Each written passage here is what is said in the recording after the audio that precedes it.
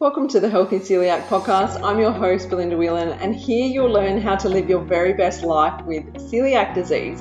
Now, we are going to be talking all about health-related topics because you, my friend, are more than just a woman with celiac disease. Welcome to the show. Now, before we dive into today's episode, as a health coach, I've been working with women who are newly diagnosed with celiac disease for over 10 years now. And if you're listening to the show, I bet you're trying to navigate a lot of really complicated questions right now. You know, you're probably trying to figure out what to eat, you're saying no to going out with friends because you're scared to eat out, and you're feeling overwhelmed with all the information that's available on the internet. Look, I get it. I've been there, and navigating a celiac diagnosis can be overwhelming, but it doesn't mean that you have to go at it alone. I'm here to support you, so I want you to head on over to belindawhelan.com/ebook and grab my free ebook where I teach you what to look out for and the 11 most common mistakes that people make when going gluten-free. So head to belindawhelan.com/ebook and grab your free copy now. Okay, welcome back to this week's episode. If you are new to the show, I thank you for tuning into this episode because I think you might be surprised with some of these items that I'm going to be talking about today that can contain gluten. And if you've been listening to the show for a while, thank you for coming back and tuning in. Now, some people get caught out with these things years on into their diagnosis. So this episode is designed to help anyone with celiac disease because, like I said, you know, you can get caught out years later and sometimes we can get complacent and forget to check things. So these are 13 surprising places that you might find gluten. All right, let's get into it. Now, early on, I find that many people with celiac disease get caught out with soy sauce. Because the word itself, soy sauce, you would think it comes from soybeans, wouldn't you? But many soy sauces actually are derived from wheat, and that catches people out because of the assumption that it is basically from soybeans.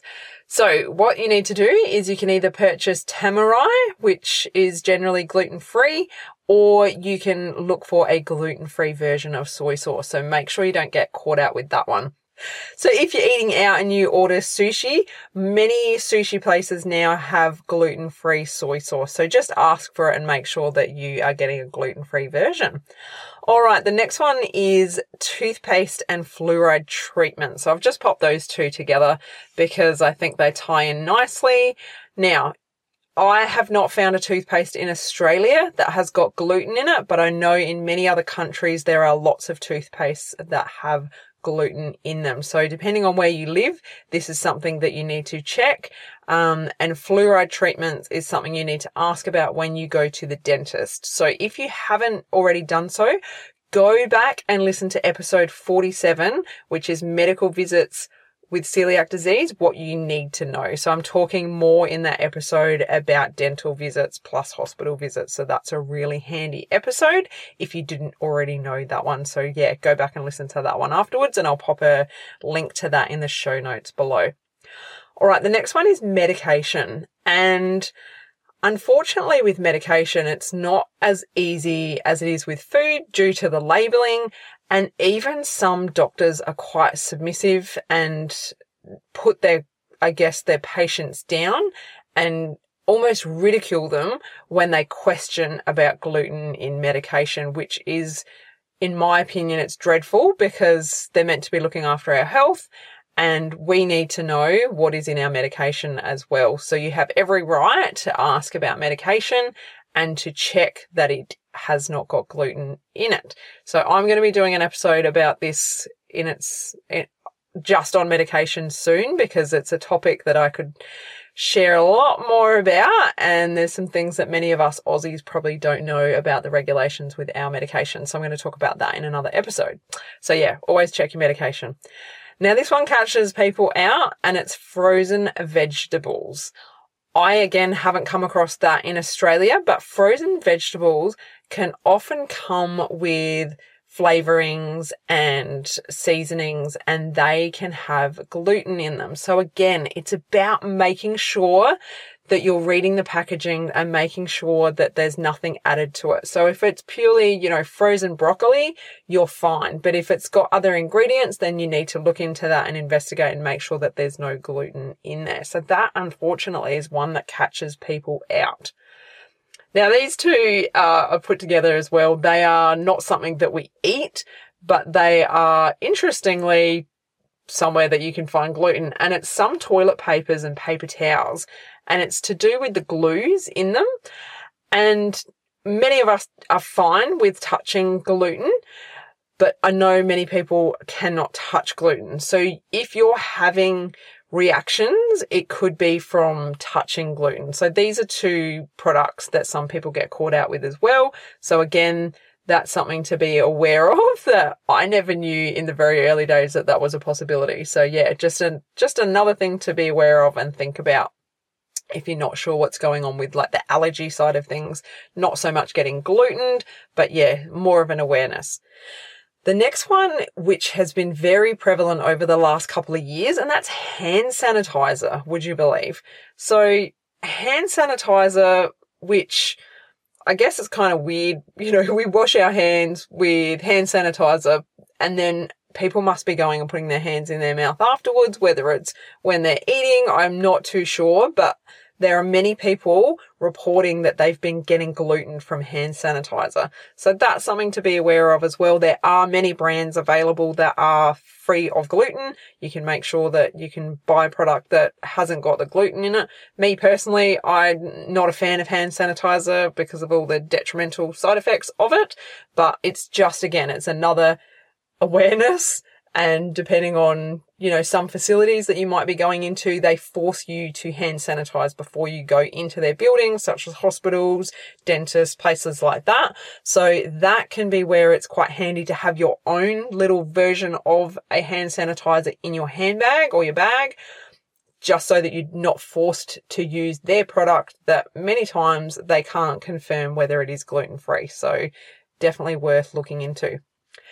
Now, the next one, depending on you and your pet, depending on your relationship with your pet, many people actually get gluten from feeding their dogs and their cats. So most dog food, cat food has got gluten in it. So if you're feeding your pet and then say your pet eats and licks your face, I know many people allow their animals to do that, then you could be getting a bit of gluten from that situation. No judgment, because we're all different. But if that's happening to you, that's something to be aware of. You may want to look at finding a gluten-free version or just making sure that your pet is staying away from your face. If you're giving your pet treats, so just say like you give your dog a doggy treat, you need to be washing your hands afterwards so that you're not getting gluten from that and getting exposure from that. So many people, again, aren't aware of that, don't even think about it. So it's just something to have an awareness around if you yourself have a dog or a cat and, they're up in your face and licking you and things like that. So something to think about. All right, the next one is seasonings, herbs, and spices. Such a shame that many of these products have got gluten in them. Some of them use it as like an anti-caking agent to stop their products from clumping together. But again, it's to do with reading labels, making sure that you don't get caught out, things that would be, very surprising for many people to discover that, unfortunately there's gluten in a lot of those products. So definitely worth checking every time you shop.